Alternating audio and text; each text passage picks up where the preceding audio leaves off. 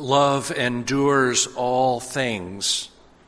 So the Scripture says, the Scripture for this morning, the Scripture that we've come to think of as the definitive word on love.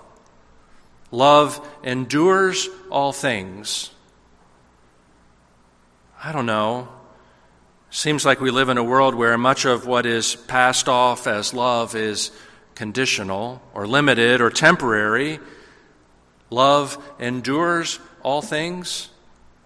It lasts past the hard stuff. It keeps going after the relationship has been badly damaged by mistrust or misunderstanding. Love endures all things.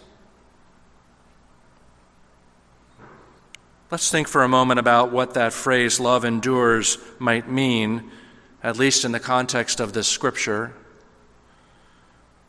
The Greek word translated as endure in this scripture, love endures all things, is the word hupomeno, which means to remain under. That's kind of interesting, to remain under. As if we're not just talking about enduring in terms of something being long-lasting, but talking about enduring in terms of remaining in place, remaining foundational, to endure, to remain under. So as Paul writes that love endures all things, perhaps what he means to say is that love is always at the foundation of our lives, our experience, our identity. It's home base. It's what we build our lives on, what undergirds us to endure, to remain under. And then, right after that phrase, love endures all things, in the very next verse comes this 3-word sentence, love never ends. And of course, that sparks this question, is that just another way of saying that love endures? In the New Revised Standard Version, the translation read for us this morning, it says, love never ends. In some other versions, it is translated as love never fails. In either case, we assume that love endures all things is related to love never ends or love never fails because of the proximity of the two phrases, but the Greek word that is translated as endures is different than the Greek translated as never ends or never fails. The Greek word that gets translated as endures, as I mentioned before, is the word hupomeno, which means to remain under. Love endures because it remains as the foundation of everything. On the other hand, the Greek word translated as ends in some translations, or as fails in other translations, as in love never ends, love never fails, is the word ekpipto. And ekpipto is a word that means something like this: to fall off, to fall away. So we might translate the verse that the NRSV offers as love never ends, and other versions offer as love never fails, as something like this: love never falls off, love never falls away. Now, I'm pretty sure by now that that's more Greek origin word meaning stuff than most of you want to consider. A few agreeable nods. But put all that together, love endures and love never ends, and we have an interesting combination. Instead of just saying, love endures all things, love never ends, we might say, love remains under all things. It never falls away. It never falls off.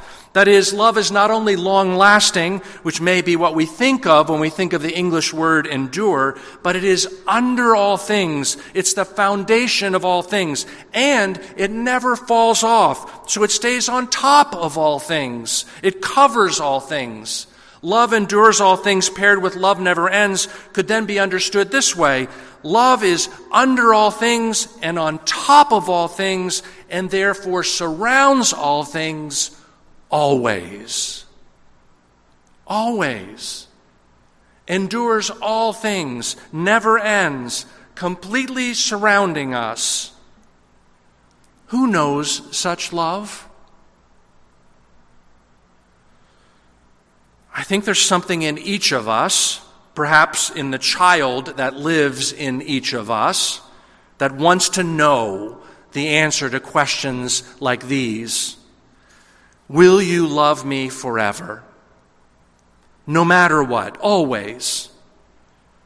Is there some kind of love for me that will endure, that will never end, that will never fail? Is it possible? Some years ago, I shared a story in the children's story time here at church, a story of love tested, a mother's love tested by a child's mischief, a child's wondering, a child's need to know. The story, written by Barbara Jossi, titled "Mama, Do You Love Me?" is set in an Inuit context, and it goes like this. "Mama, do you love me?" "Yes, I do, dear one." "How much?" "I love you more than the raven loves his treasure, more than the dog loves his tail, more than the whale loves his spout."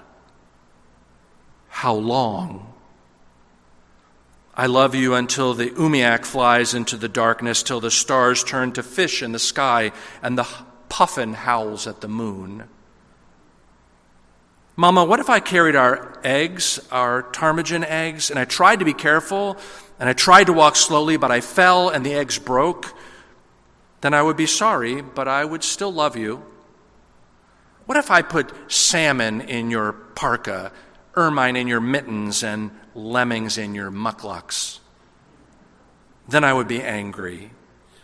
"What if I threw water at our lamp?" Then, dear one, I would be very angry, but still I would love you. "What if I ran away?" Then I would be worried. "What if I stayed away and sang with the wolves and slept in a cave?" Then, dear one, I would be very sad, but still I would love you. "What if I turned into a musk ox?" Then I would be very surprised. "What if I turned into a walrus?" Then I would be surprised and a little scared.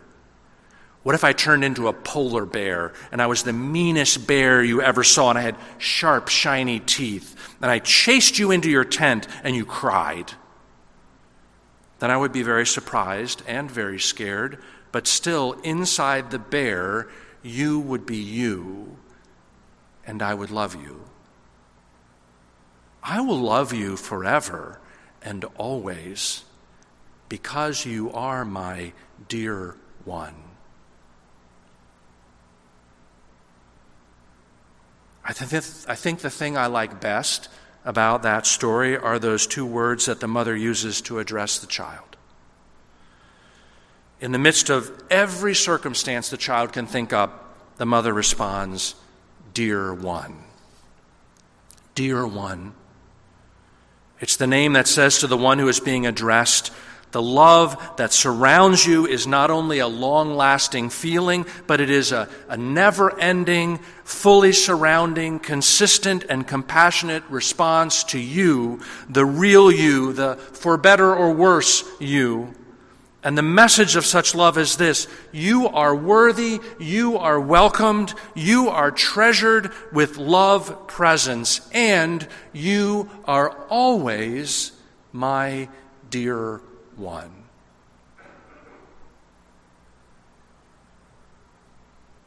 Love endures.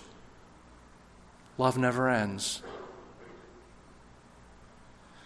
Now, is such enduring, self-giving, unconditional, wrap my arms around you love an easy thing? No, of course not. Love is beautiful, and it is also costly. It costs us everything that is in our heart. It fills our heart, and sometimes it breaks our heart. This afternoon I have a memorial service to officiate. It's more than that word officiate suggests. It's more than doing something official. It's sharing with and coming alongside a particular family as they take another step on the journey of love and loss they've been on. It's not just me, but it's all of us walking with them. It's remembering with sadness and with gratitude. It's necessary, it's intense, it's true and real. For those reasons, this service this afternoon will be good and it will be hard. And how could it not be hard? this service for a young woman who died one day short of her 29th birthday. Of course it's hard. It's hard because it feels to most of us like her life was cut short. It's hard because children aren't supposed to die sooner than their parents, at least in our understanding of the right order of things.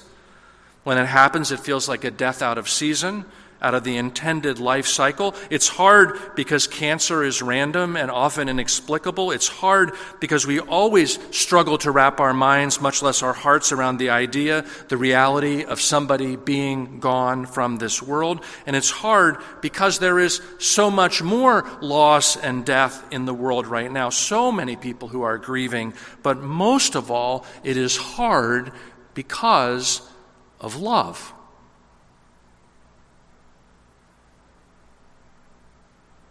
When you love with a deep love, with real love, the love you have for those to whom you are closest, parental love, sibling love, dearest friend love, losses like this are hard. And the more you love, the harder it seems to be. Part of the reason for that is because when you are dealing with death, the death of a loved one, the death of one you carry in your heart, there is this monumental rupture between what you are feeling and what you are experiencing. You feel love that never ends, love of the sort that is under and on top of and completely surrounding your thoughts and feelings toward that person, and at the same time, the person herself is gone. So where does that love settle? What can it do anymore? How do you hold these things together? Love that never ends and life that does. Giving yourself to love in times like this throws you into a place in heart and mind that is bittersweet. This love you have is what makes you feel sharply the sadness and loss, and at the same time, this love you have is what gives you hope that there is something that endures, something that lasts longer than even our shared lives on this earth. You don't want to stop feeling this love, but to feel it is to feel perpetual pain too. I feel a little gloomy talking about love this way. Love that endures even when life ends. But to talk about what lasts is in part to acknowledge what doesn't. So there we are. To say that love endures is to recognize that not everything does. So where do we go from there? I think there's no choice but to go deeper into the gift that is love. It's the only place to go.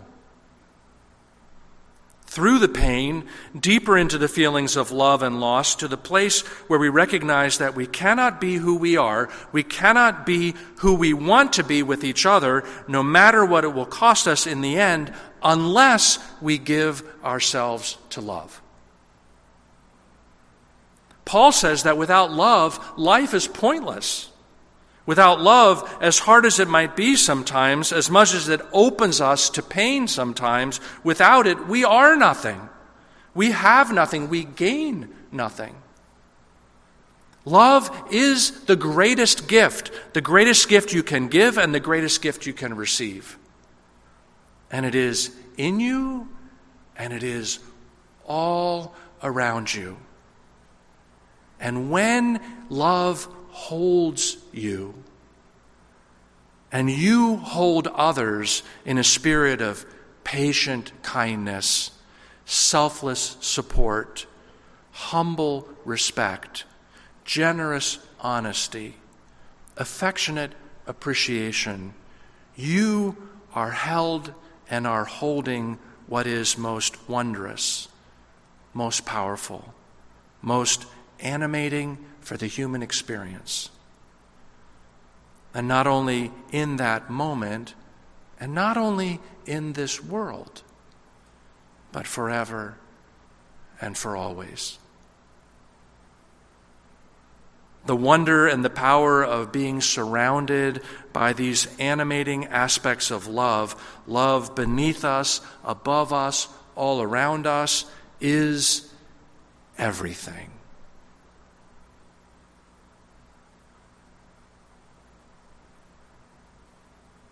Sit with that thought for a moment. Soak in it. The wonder and the power of this gift of love surrounding you, flowing in and through you forever and always as everything.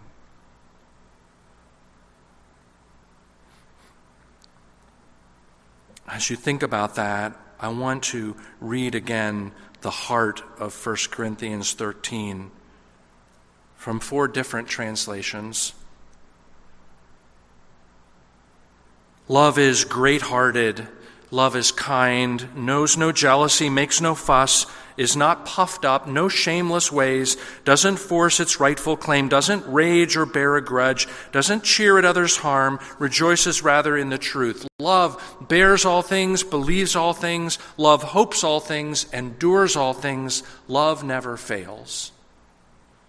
Love is magnanimous, love is kind, is not envious, does not boast, does not bluster, does not act in an unseemly fashion, does not seek for things of its own, is not irascible, does not take account of the evil deed, does not rejoice in injustice, but rejoices with the truth. It tolerates all things, has faith in all things, hopes in all things, endures all things. Love never fails. Love never gives up. Love cares more for others than for self. Love doesn't want what it doesn't have. Love doesn't strut, doesn't have a swelled head, doesn't force itself on others, isn't always me first, doesn't fly off the handle, doesn't keep score of the sins of others, doesn't revel when others grovel, takes pleasure in the flowering of truth.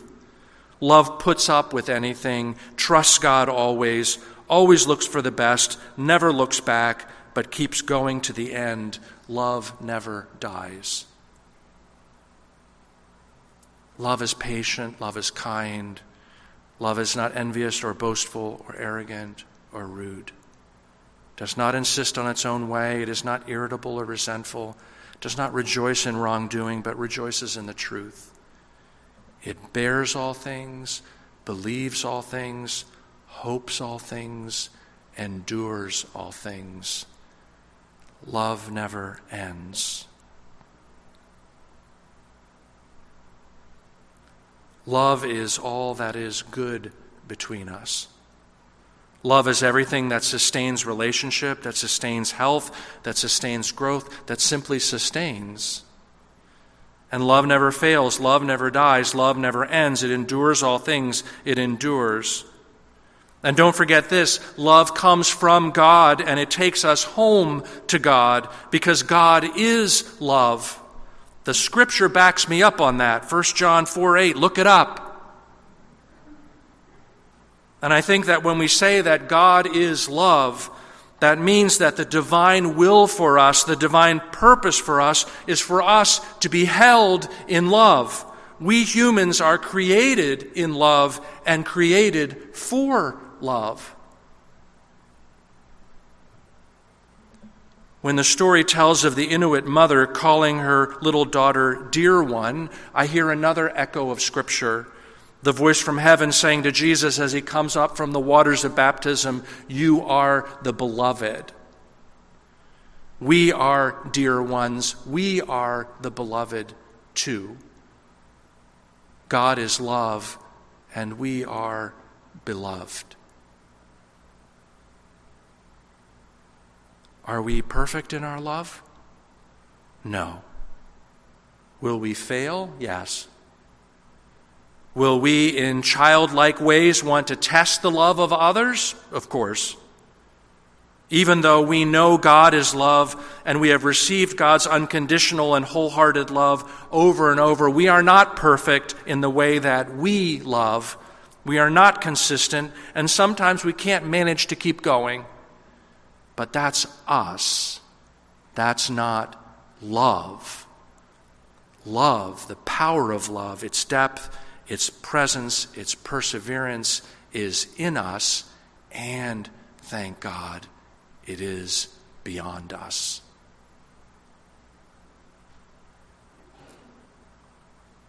In the end, this is always true, that love can and will run through us, catching us up and carrying us along forever. Love endures all things. Love never ends. Love remains under all things. It never falls away. It never falls off. I will love you forever and for always because you are my dear one. You are the beloved. Amen.